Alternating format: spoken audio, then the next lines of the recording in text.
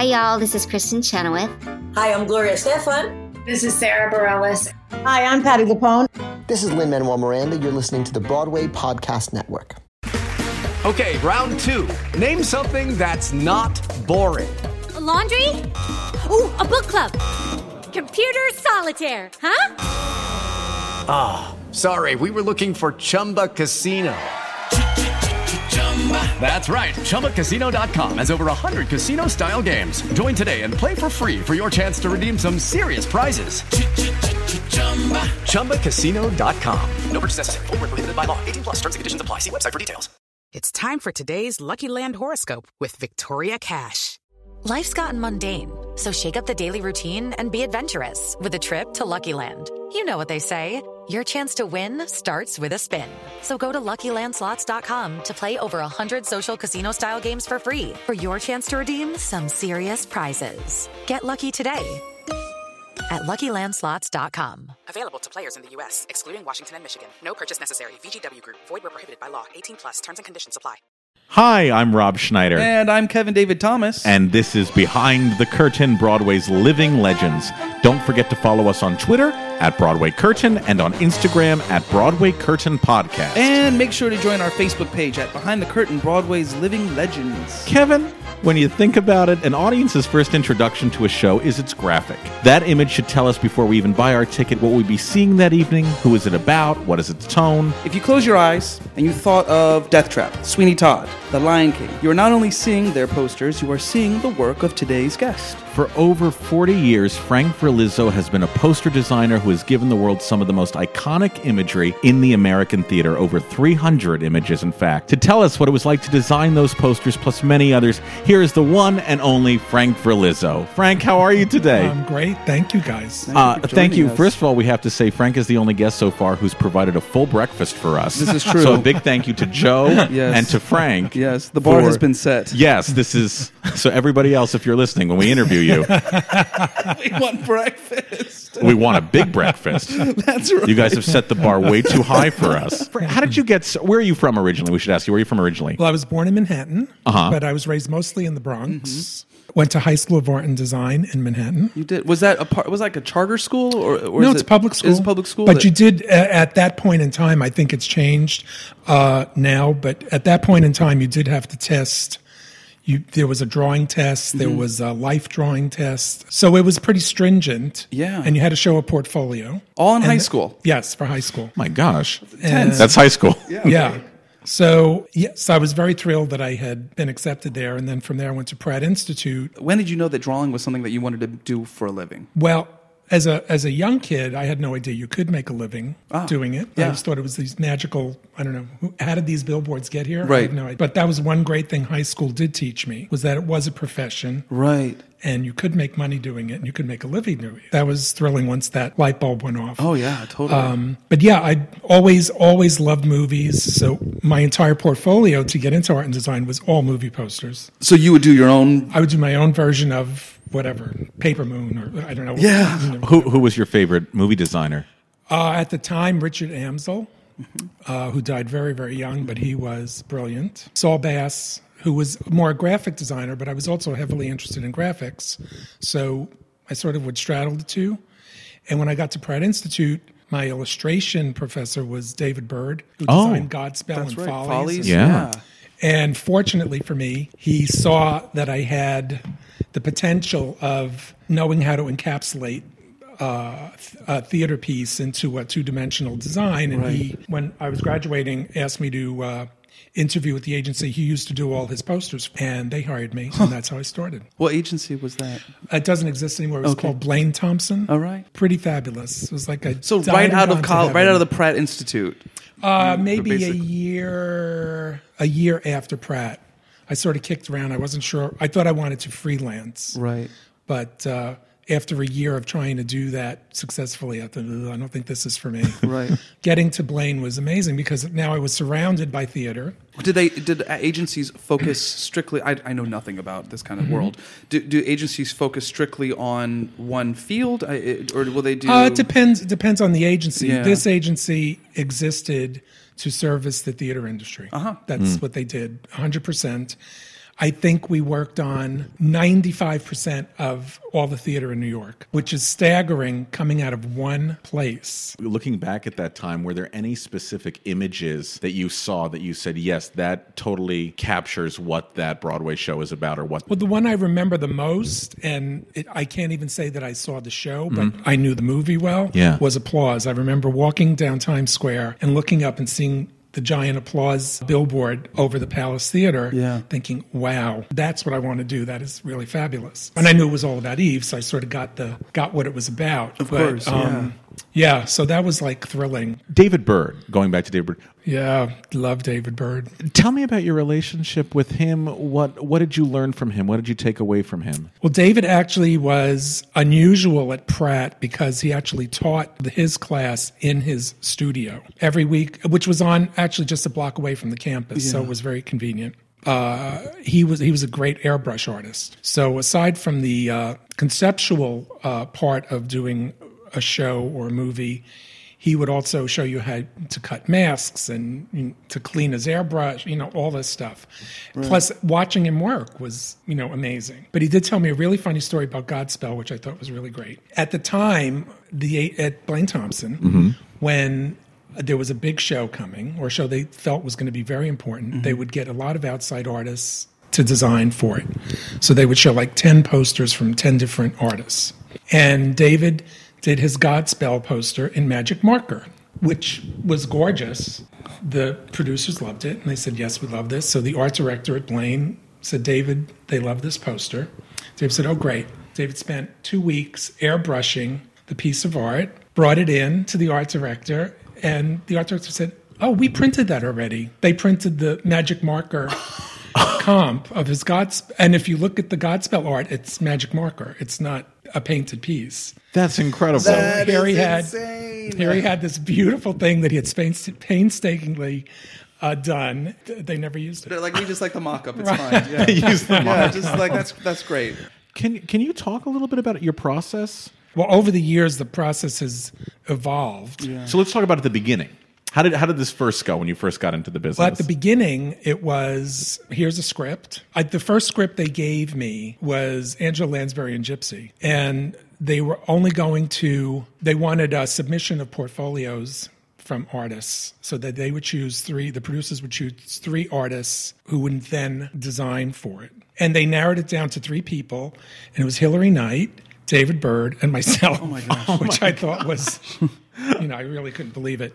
They wound up using Hilary Knight's piece of art, which was beautiful. And that was really with no input. No one said, here, this is Gypsy. We want it to look blah, blah, blah. I mean, there was no direction, no instruction. Whereas now I have quite a few pre-meetings where the client, either the creatives or the producers or the designers, would give me a little bit of a sense of where they're headed or where they're going. But that doesn't always happen. What was the first show you designed, the first Broadway show that you designed? There were kind of a clump in a row that, you're designing over months, and then all the shows happen all at once.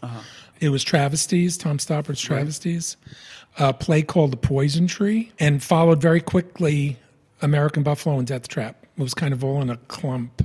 Well, that's exciting. And I was not a great script reader. I could read a script and know what I wanted to do, but I really couldn't tell you if it had potential as a hit show. Yeah. So I would treat every show like it was Chorus Line. I mean, because to me, that's good. It had the potential of being that. And many times it would happen to be like, oh my God, whoever thought this would be a hit? There was a show, Christopher Durang's Beyond Therapy. The first time it was done, everybody at the agency was wild. I mean, we were passing the script around. It was hilariously funny. It was great. Everybody was like killing themselves trying to get to work on this thing. And we went to the first preview, and I was stunned at how not funny it was. It's a beautiful read. Somehow, I've never seen it translated where it's actually funny. There's some magic somewhere that happens when you sit through a show and think, wow, this show is just perfect. And you realize all the disparate parts that had to collide to make it perfect. And one that's been around now for quite some time and is so synonymous with the show is Death Trap. That was another script like Beyond Therapy where everybody was we were just all nuts over it. And I'm a big murder mystery fan. So I was going to commit murder if I didn't work on this thing. So I did quite a lot of stuff.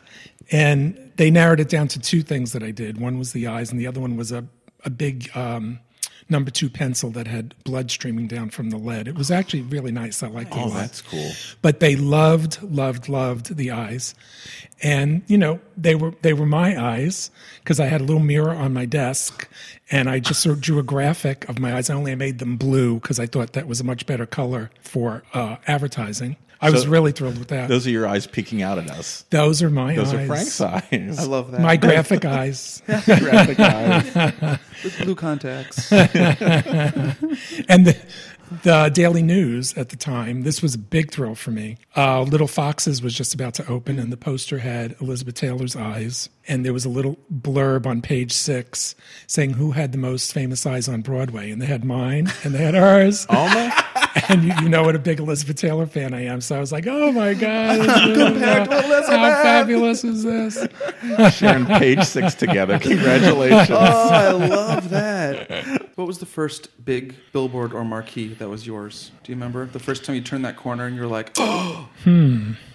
Yeah, but it wasn't for a show. It was for a Stevie Wonder album. Hey. That counts. It was the last billboard on that block-long billboard. Yeah. Before they knocked it down. It was for Stevie Wonder's Songs in the Key of Life. I brought everyone I knew to that billboard.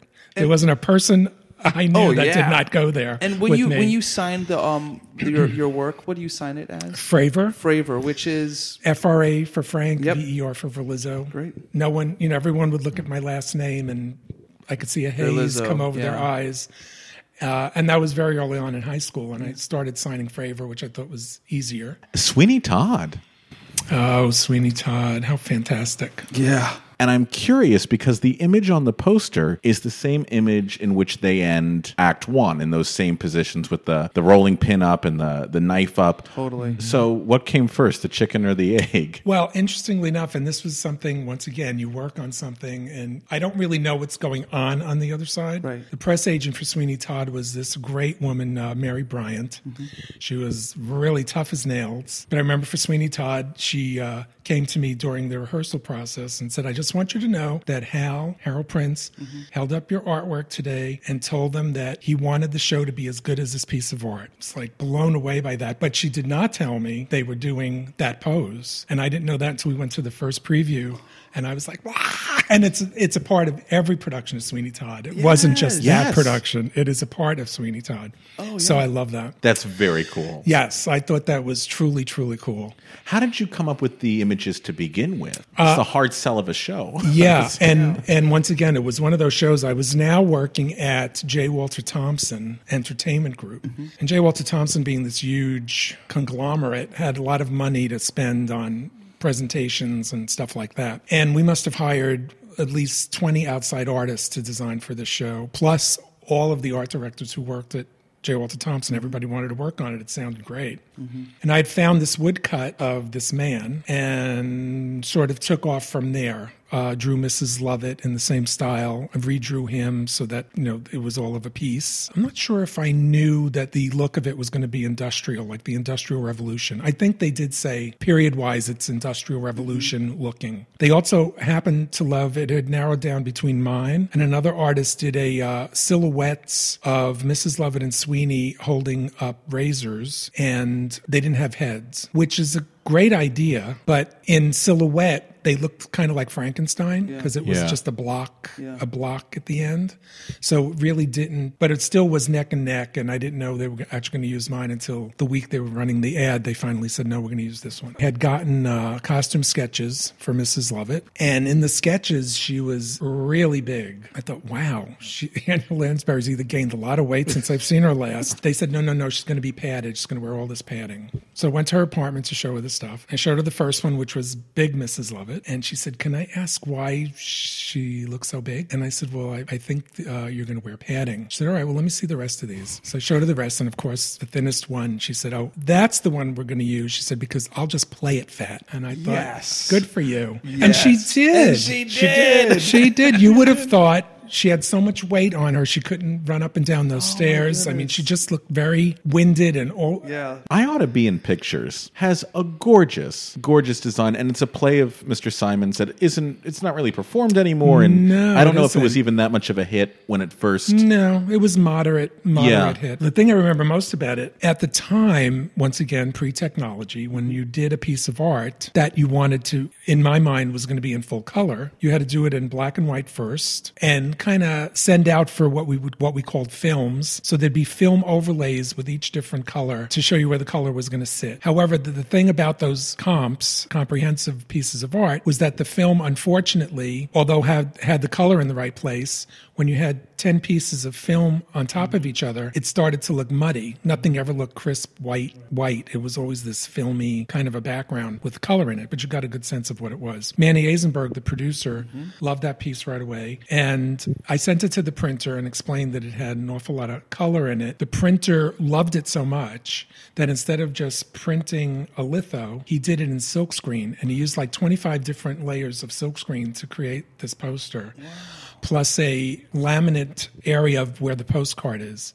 So the postcard is actually shiny, but the rest of the poster, the white is flat, which I didn't even know that he was doing that until I opened the box. Wow. And I was like, wow. So that was exciting to be able to get a piece of art that actually was that beautifully put together. You know, a lot of the times, too, the things that you, once again, because technology wasn't involved, and you would pass a ticket broker's office and you wanted your window card to be the one that everybody would notice, right.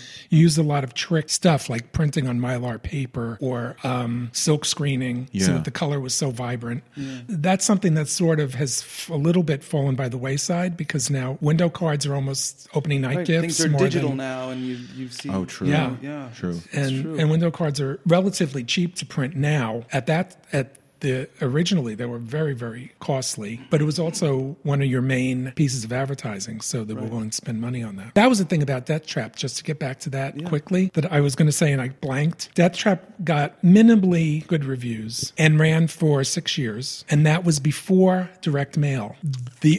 That's the difference between then and now. Now we have email blasts, so you can buy tickets for a show that's a month out. Back then, the only thing you could do is cut out a coupon in the New York Times and mail it in. So if you wanted to see Death Trap, you would cut out this coupon.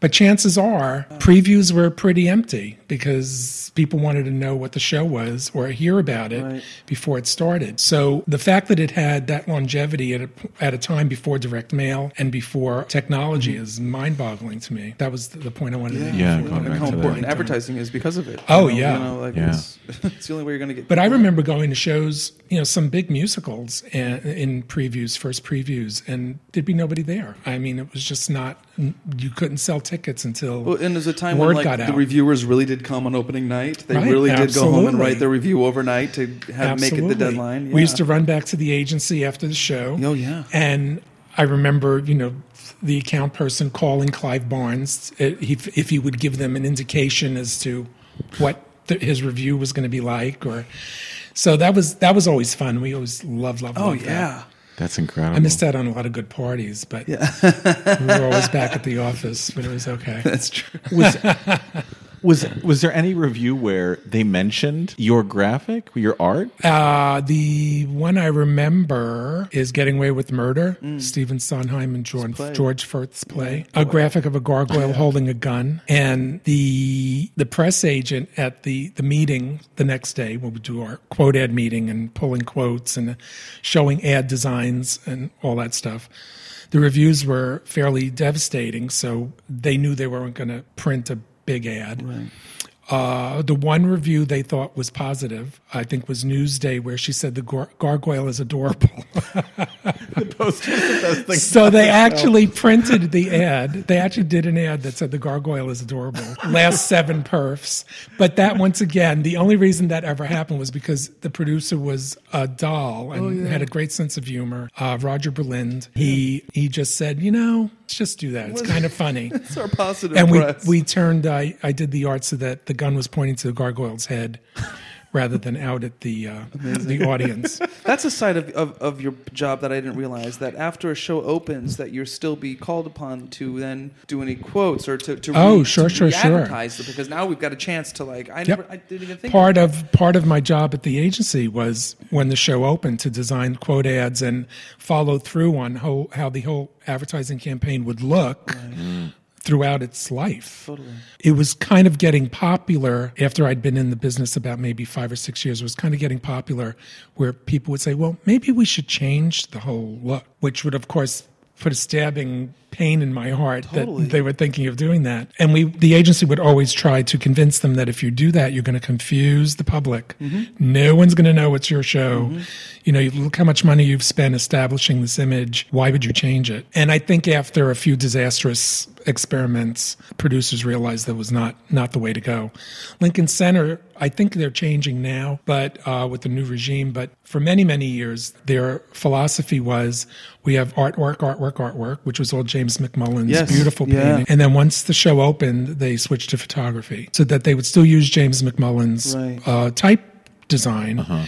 But now it was photos of whatever they thought was important about the show. So that was their theory of working, which was, fine. Yeah.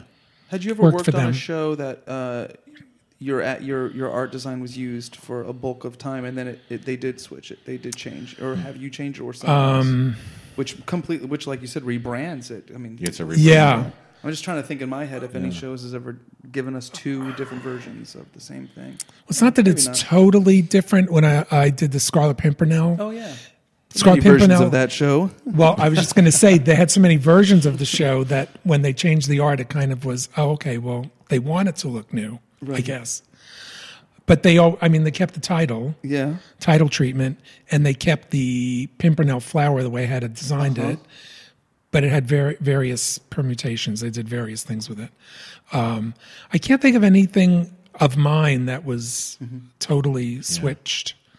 Like I said, after a couple of times, producers got the idea that, we're really confusing the message here. We have to stick with what we had in the first place. I know you didn't design it, but Lacage did that. Oh, yeah. They changed their brand. Because the original brand was cool. It was the EULA graphic. Yeah, and then they changed to a woman in a show in a showy costume, which I think was probably done to clearly a woman, like very clearly a woman. Yeah. Absolutely, this a woman. Very clearly a woman, and a gorgeous woman. I don't know who the model was, but I don't know. Yeah, interesting. Yeah. But once again, that show was about a subject that was foreign to many people, and I think they just wanted to embrace an audience that would be a little hesitant to go to it. Yeah. Did you find the same issue with As Is? Oh, no, not at all. As Is was produced by John Glines, and there's actually a funny story about As Is, which I will tell you. I worked with this really nice-looking guy, Bruce Simons, and we had a photo session for some other thing that I was doing. It had nothing to do with shows, and I had a lot of pictures of him, a lot of portraits. And when As Is popped up, I had this idea of doing the medical envelope with this very hard edge face. So I used one of the photos of Bruce. I presented this to the producers, and they loved it. And I said, well, let me know when you've cast it, and I will re-photograph the actor in the same way. John Glenn said, oh, no, we love this face. We want to use it just the way it is. So now I had to call my friend Bruce to tell him his face was approved, and I didn't even tell him I was using it on anything. Little did I know they were going to actually choose it. And he was away. He was away for 2 weeks. At that time, when something was approved, it was done. Gone. It was going to the printer, designing ads. So this thing was way in production when he came back from vacation. And I, called him and said, Bruce, I don't know if I should apologize or congratulate you. You're welcome. But your face is going to be all over the city because it was on buses. It was everywhere. And As Is was the first Broadway play about AIDS, correct? Yes. Yeah. Because The Normal Heart was at the Public. Right. Yeah. And they almost ran almost at the same time. Wow. But As Is was that was quite quite out there. It's an interesting story, though. Yeah, I know. Your Well, friend. it also taught me to be, before I present something, to just let whoever's body part is in it.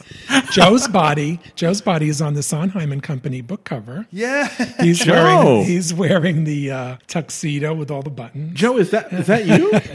All my right. gosh. And I had to hand make all those buttons because shows never made buttons at the time for a lot of those shows. Oh, right. So I had to hand make them. Wow. Once again, pre-technology. It was very painstaking. Your eyes, Joe's chest. My God. We are Sunday in the Park with George is my friend Babs's legs and my yes. assistant John's legs. And wow. So you did the original artwork. There was no second act. They just said, here's the first act. And for some reason, they didn't even... There was no music. They didn't give me any of the music either.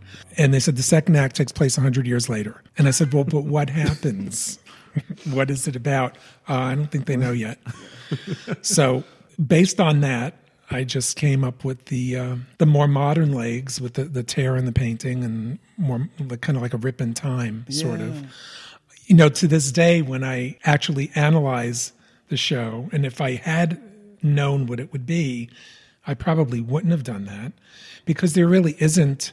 Bernadette Peters in the second act is 90 years old or however old she is. Yeah. I probably wouldn't. I don't know. I think I may have thought differently, but they loved it right away. So, do you have an idea of what you would have done? No, I actually had to design it again for the Kennedy Center for the celebration, and I just went a totally different route with paintbrush. But instead of paint on the paintbrush, it was actually a painting. Of the a detail of the painting. Baby, another iconic logo. Yeah, I love that show. I love Maltby and Shire. Yeah, I think the music's Maltby and Shire is fantastic. They really are fabulous. How was that your first show where you were introduced to their work? Yeah, actually, I had worked with Richard Maltby, although it was Maltby and Shire for Starting Here, Starting Now. Oh, yeah. So that was way early on. You worked on Starting Here, Starting Now? Yeah.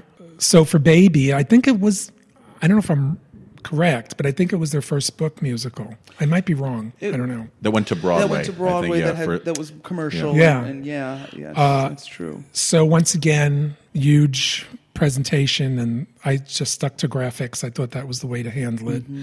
And it was approved. Everybody loved it. It was great. The producer, Jim Freiberg, the main producer, fabulous. So it goes to the printer. Is that who usually your liaison is with? I mean, you generally at the have meetings interacted with like Sondheim and stuff like that. But that's rare. Yeah, that's an unusual circumstance or rare circumstance. Mostly it's the producer, general manager, press agent. But after the poster was printed and the show was in previews, I ran into Richard Maltby on the street, and he said, oh, I love your poster. And I said, oh, thanks. I'm so excited. I love your show. And he said, can I just tell you one thing, though? You know all that music's backwards, right? Because I, once again, being a graphic designer and not a musician, I thought the notes looked better flopped. And I thought, well, that doesn't really change the music.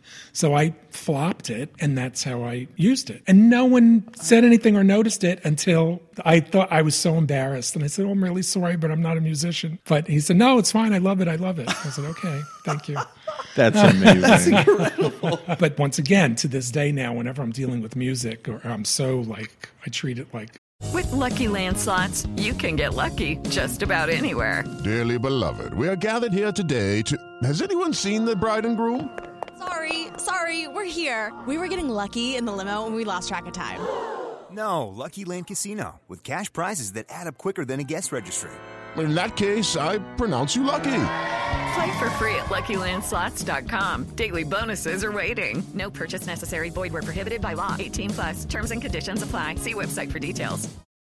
With the Lucky Land Slots, you can get lucky just about anywhere. This is your captain speaking. We've got clear runway and the weather's fine, but we're just going to circle up here a while and get lucky. No, nothing like that. It's just these cash prizes add up quick. So I suggest you sit back, keep your tray table upright, and start getting lucky.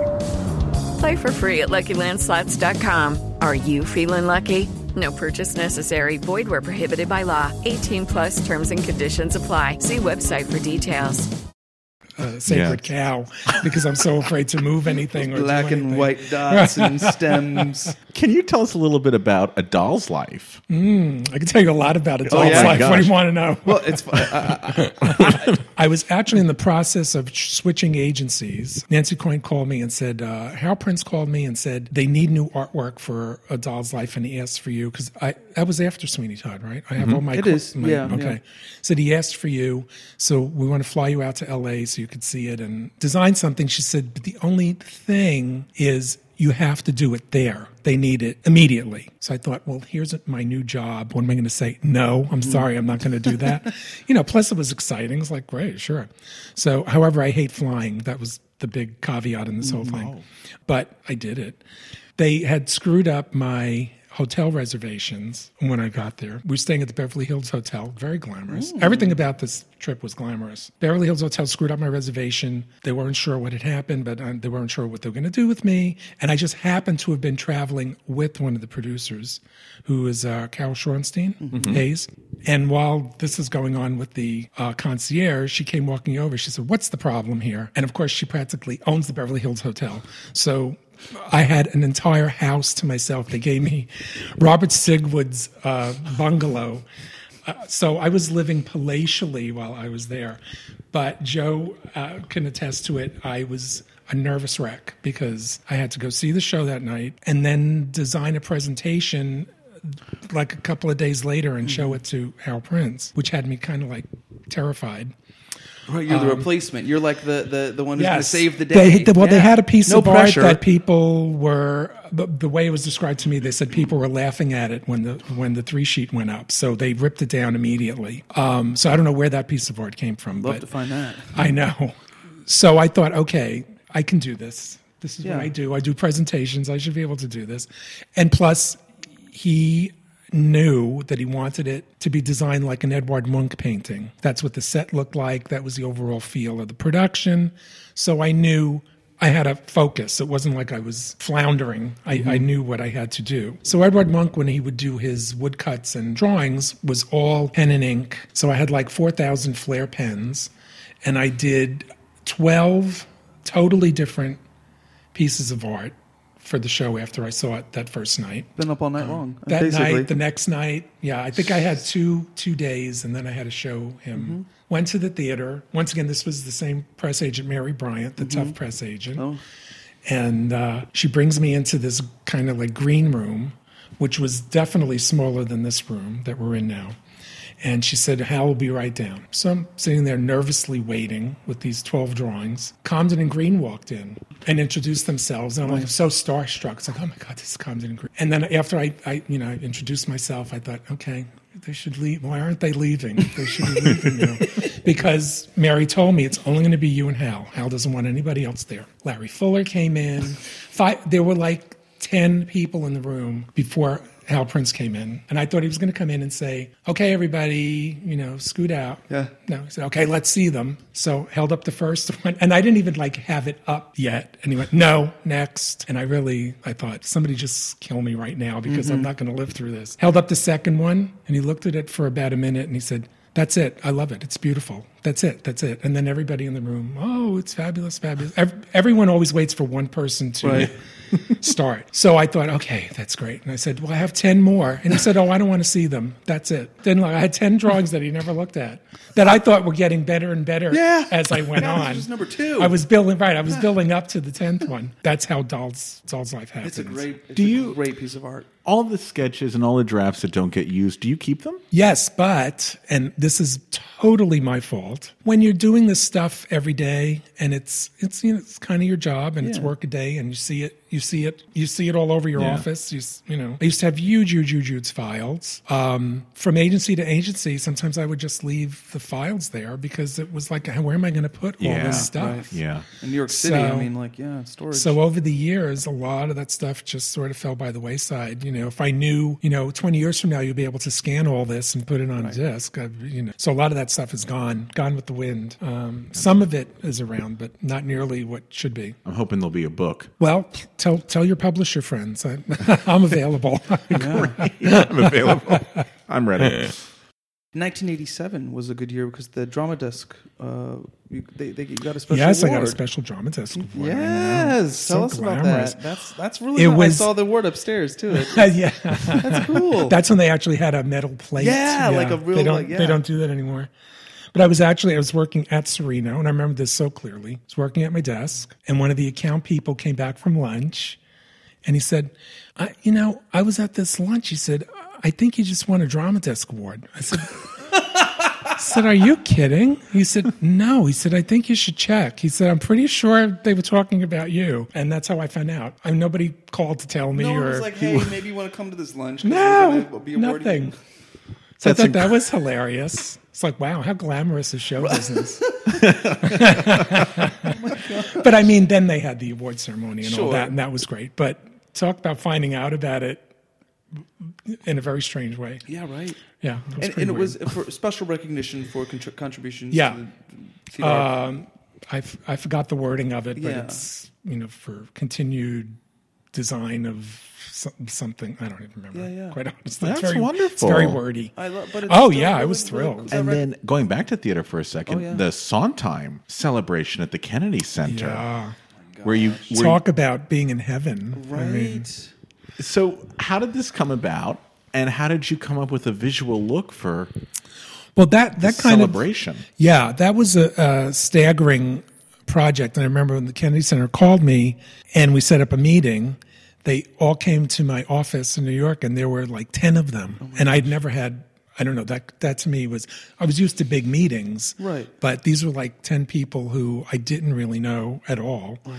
And they all looked very substantial. I thought, oh my God. But they didn't really, they knew they were doing this massive project and pretty phenomenal, but they didn't really have a sense of what they wanted to do with it or how they wanted to sell it or what they wanted it to look like. So once again, they sort of left it up to me, which was wonderful. And I showed them many ways when I did the presentation. I showed them many ways of approaching it. The way that I actually thought was the best, they agreed, was the one with the 9 panels so that you saw a little piece of each poster. But then that meant that I had to design 9 posters rather than a poster. Just one, yeah. In their thinking, they wanted one poster that would encompass the whole celebration, which I think the seal does. Yeah. Once again, once I did that 9 thing, because I really loved the way it looked very, kind of looked like a museum exhibition to me. Like look at these fabulous shows, and we're doing them all together. That's great. So I just felt like it was a great way to approach it, and they agreed. So then I went back, and they were amazed. The productions were amazing. Oh, I don't know if you got to see them. No, but I wanted to. I did. Yeah, I saw a few of them. Did you have to work with each director? No, that was when you work. At least my experience is when you're working with an institutional theater, it comes from the top. At that point, Michael Kaiser would pretty much approve everything. Yeah. He, not in my presence, but he may have brought it around to show Stephen Sondheim or maybe each individual director to get their take on it. Like, do you like this or you think it's off or whatever? But I don't even know if he went through that process. Interesting. I know at Lincoln Center Theater, you would present to Bernie Gersten and Andre Bishop. I don't know what happened to it after that. They either approved it or they didn't. But if it got approved, they did it right in the room. It wasn't like they ever said, oh, well, we have to show this to... No, that was it. Susan Stroman. It wasn't like that. I'm surprised that we don't have more recognition for the artwork that goes into Broadway. Absolutely. Into American musical theater. It's really... I agree with you 100%, but of course I would. Well, so I'm sure that has something to do with the advertising part of it and all of that, but it is so... Your work and other artists' work is so synonymous with shows that we haven't even gotten to Lion King yet. And Lion King was was a major graphic that talk about something that's going to be used in decades to come. That's a very, and I say simple with very respect, simple, yeah. But that lion head and then the graphic and the color and everything. Yep. So talk us through that one. We're going to Disney now. Yeah. Talk about a big company. Yeah, very big company. And once again, I was now working at Gray Entertainment, and Gray is another monolithic ad agency. So when they heard the word Disney, goodness knows they certainly lit up. Yeah. And so they had like all engines burning for this thing, including not just the entertainment division, which is where I worked, but all of Grey. So the presentation for Lion King was massive. Yeah. I mean, I was used to looking at a lot of artwork for presentations, but even this one gave me a headache. There was so much stuff. And, I would very often sympathize with producers because I think, I've been looking at this stuff now for a couple of weeks.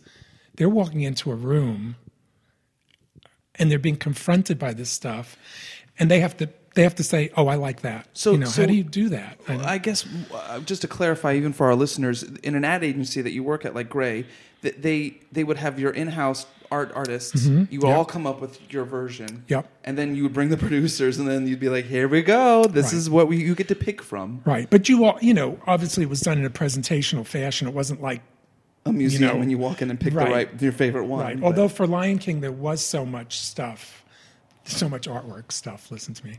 There was so much artwork that we did do a wall of work for them to look at. And it's a lot to take in. Yeah, it is a lot. But and then everyone's like, "Oh, I hope they picked mine." I mean, is that? Is there an element of that? Was the a little other. Bit? That's always the other.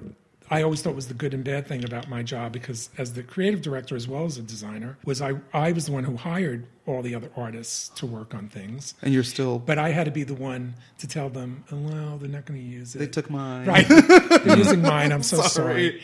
But I'd be in the room when, they'd be looking at something saying, "What is that? Who even thought of that? It's terrible." Like you'd hear all this awful stuff. Mm-hmm. And I would just tell them, they didn't work. They're new. Yeah. Of course, I would hear that about my own work too, because they would have no idea. That I had anything that I had contributed. They just knew that I was the one making the presentation. So I'd heard pretty ghastly things about some of my stuff too. But I would come home and cry on Joe's shoulder, and then I'd laugh. And then you get thicker skin as time goes on. Yeah. You just, it's like, whatever. It's not personal. Sorry you don't like it. But, but Lion King, because it was so simple, they zeroed right in on it. And because it was yellow, taxicab yellow, they zeroed right in on it. And I think it's because my feeling is they are masters at merchandising, and they said, this is so simple and so easy to read. Put this anywhere. Yeah, you could. So still, I just walked in the subway and there was one. It's still everywhere. Yeah, it still is everywhere. It's incredible. I went to London and there it is. I mean, that's we wish that artists like yourselves would get more recognition, because you see these logos and they automatically conjure up a show 20 years later, 30 years later. If somebody wanted to get into this business now, what advice would you have for them? It's a little different now because unfortunately the ad agencies that exist sort of want to almost give the facade of being more corporate than what theatrical agencies used to be.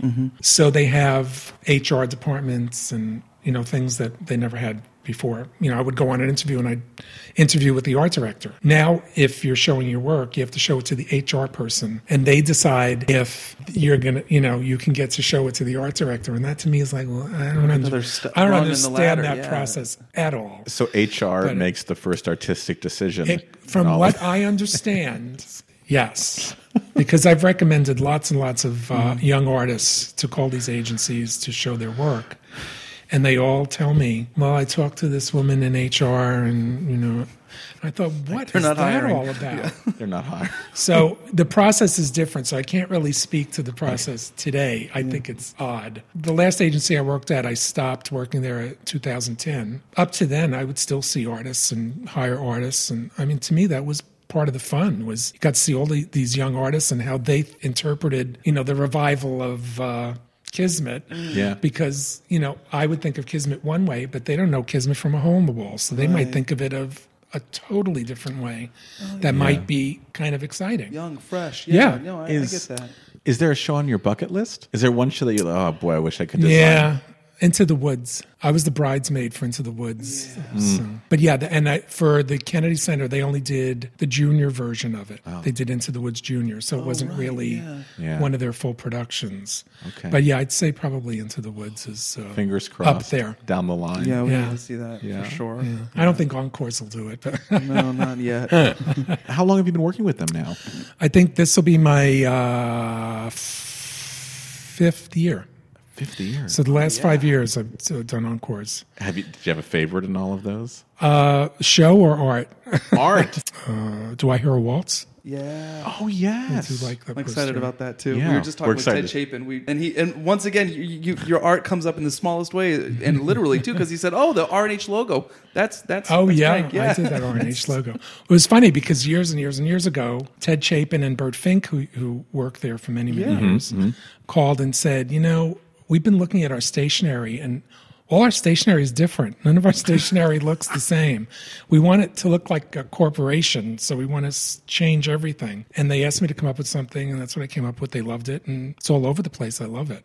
How exciting. And once again, on little CDs and stuff, it's about this big, but you can still tell it. Totally, you can still tell what it is. Totally. So I kind of like that. I'm very excited about that. Yeah. Actually, I'm going to ask you this. What was the first Broadway show you saw? I'm not even you're sure. From New York, that's right. I know, but believe it or not, since I lived in the movies, and theater was expensive. $6 a ticket. Yeah. That was very, very expensive. My God. I remember the first ad for Death Trap was when I realized years later, because I had saved it, highest price orchestra seat for Death Trap was $16. And I thought, wow, that is mind-boggling. Kevin, get the time machine. Drop the I mic. can finally afford to the go to the mic. theater. Exactly. Gosh. But the first show I saw was at Lincoln Center. That was a Broadway show, and it was Kismet with Alfred Drake and I can't remember, Fran Jeffries. Oh yeah. Oh wow. She used to be Mrs. Topper. She was on Topper. She was one of the ghosts. She was great. I used to love her voice, especially. So that was the first show that registered. Yeah. So Alfred Drake and Kismet. Yeah. Have you ever had a chance to design Kismet? No, and I would love to. Okay. Very Not few many people Kismets. do. Not many Kismets anymore. So this question may not be kosher, but we were talking about it on the car ride up, and I have to, and we can cut it out if it's not. But we don't want to know what you make, but we are so curious how if you have an ad that, or if you have an art piece of artwork that goes all over the world, does the artist get a piece of that? Does the corporation own it? Yeah, I don't even know how if based it's contractual. Based on once I left the first agency, Blaine Thompson, and went to where was I after Blaine Thompson? J. Walter Thompson. Oh no, that isn't where it happened. I'm sorry. The third agency I worked at was Serino, and I had already reached a certain pay level at J. Walter Thompson, and Serino, being a theatrical agency, and I totally understood it because that's where I came from, it was kind of pricey for them. So they decided and asked me, they said, why don't we do this so that anything you design, we pay you separately for, like a freelancer. Oh. Aside from your salary, you would get your salary. Right. But we can't afford to pay you on the level that you would be used to. Right. So why don't we do that? So it was kind of, I love gambling, so I thought, okay, that's kind of a gamble, but why not? I'll do that. And after a year of that, they came to me and said, look, we can't, we're paying you way too much money. So let's go back to a salary basis. And so, it jumped up really nicely, but it depends on how you work it. Wow, so there's no set system for No, artists. there really isn't. Once again, agency life is kind of weird. Yeah. From that point on, any agency I worked at, I went in saying I own the art. The agency doesn't own the art. Good. I own the art as a personal, artistic thing. Right. And they were all fine with that. And could you work with if you were with an agency, could you still get hired by XYZ producer? No, definitely not. All right, cool. No. Just that's it. You're with their that agency. Clients. That's it. Yeah. Now, when you going back to your design process, I wonder when you sit down and you're preparing, you're aware that this design is both going to be seen in this space that's like an inch by an inch if it's in the paper, but also could be on a billboard over Times Square. Yeah. So doesn't that affect how you? Yeah, but that was the great training ground that Blaine Thompson provided. Yeah. Because at the time, the only format you had for your art was the New York Times, pretty much. Mm-hmm. So the first introduction to anybody, it was going to be in black and white. Mm-hmm. Most big shows would have full page ads, so you had an impact. Mm-hmm. But many smaller shows couldn't afford that, so their ads would be small, and you needed your logo to pop out. Mm-hmm. So it was great training, knowing that you had a design so that it worked an inch high or 90 feet high if they were doing a billboard, and that was very valuable. And certainly comes into play now with banner ads because they come in all shapes and sizes. And I learned to make my artwork flexible. I design it so that I, in advance, know, okay, if you're doing a vertical, this is what you do. And if you're doing a horizontal, this is what you do to it.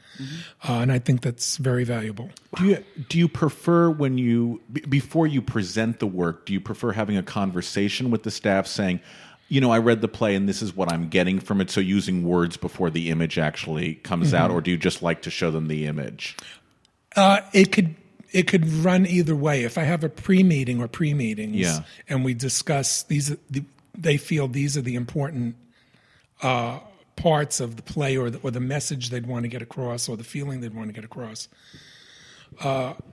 Or I would say, I read this and these are the things that popped out at me, and I think I'm always thinking of what's going to sell more than is it going to look pretty or is it going to say what you want it to say. It's like I'm going to look at an image, I want to spend money to see that.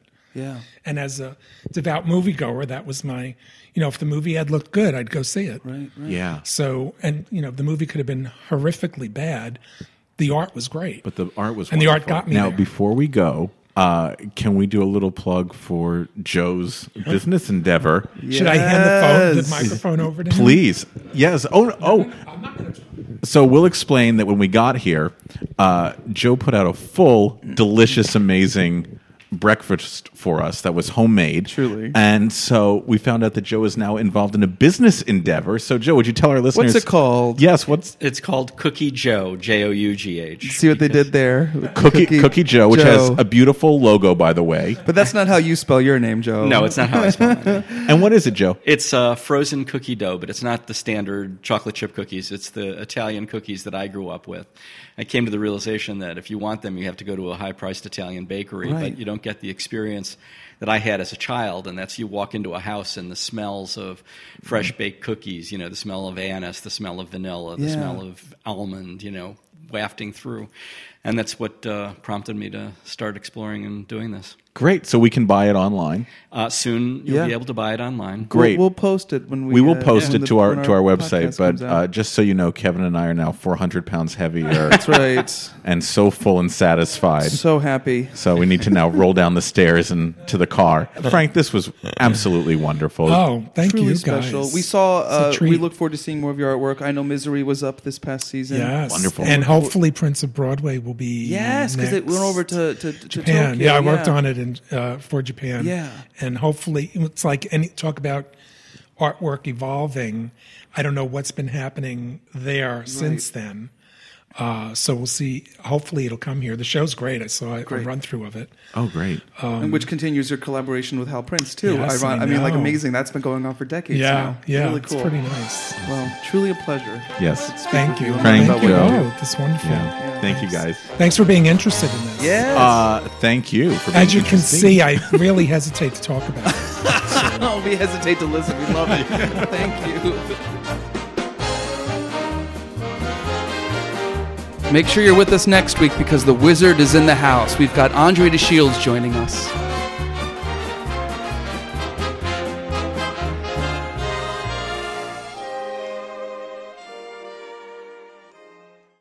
Hey, it's Leslie Odom Jr. here on the Broadway Podcast Network to tell you about the Rise Theater Directory, a program of Maestro Music. Rise is a national online resource designed to connect and empower backstage and administrative and creative theater professionals from underrepresented backgrounds.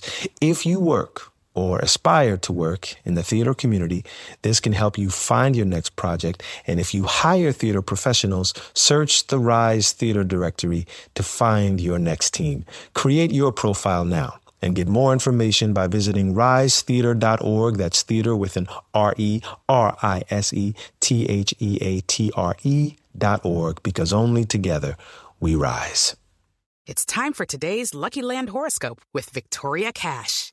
Life's gotten mundane, so shake up the daily routine and be adventurous with a trip to Lucky Land. You know what they say, your chance to win starts with a spin.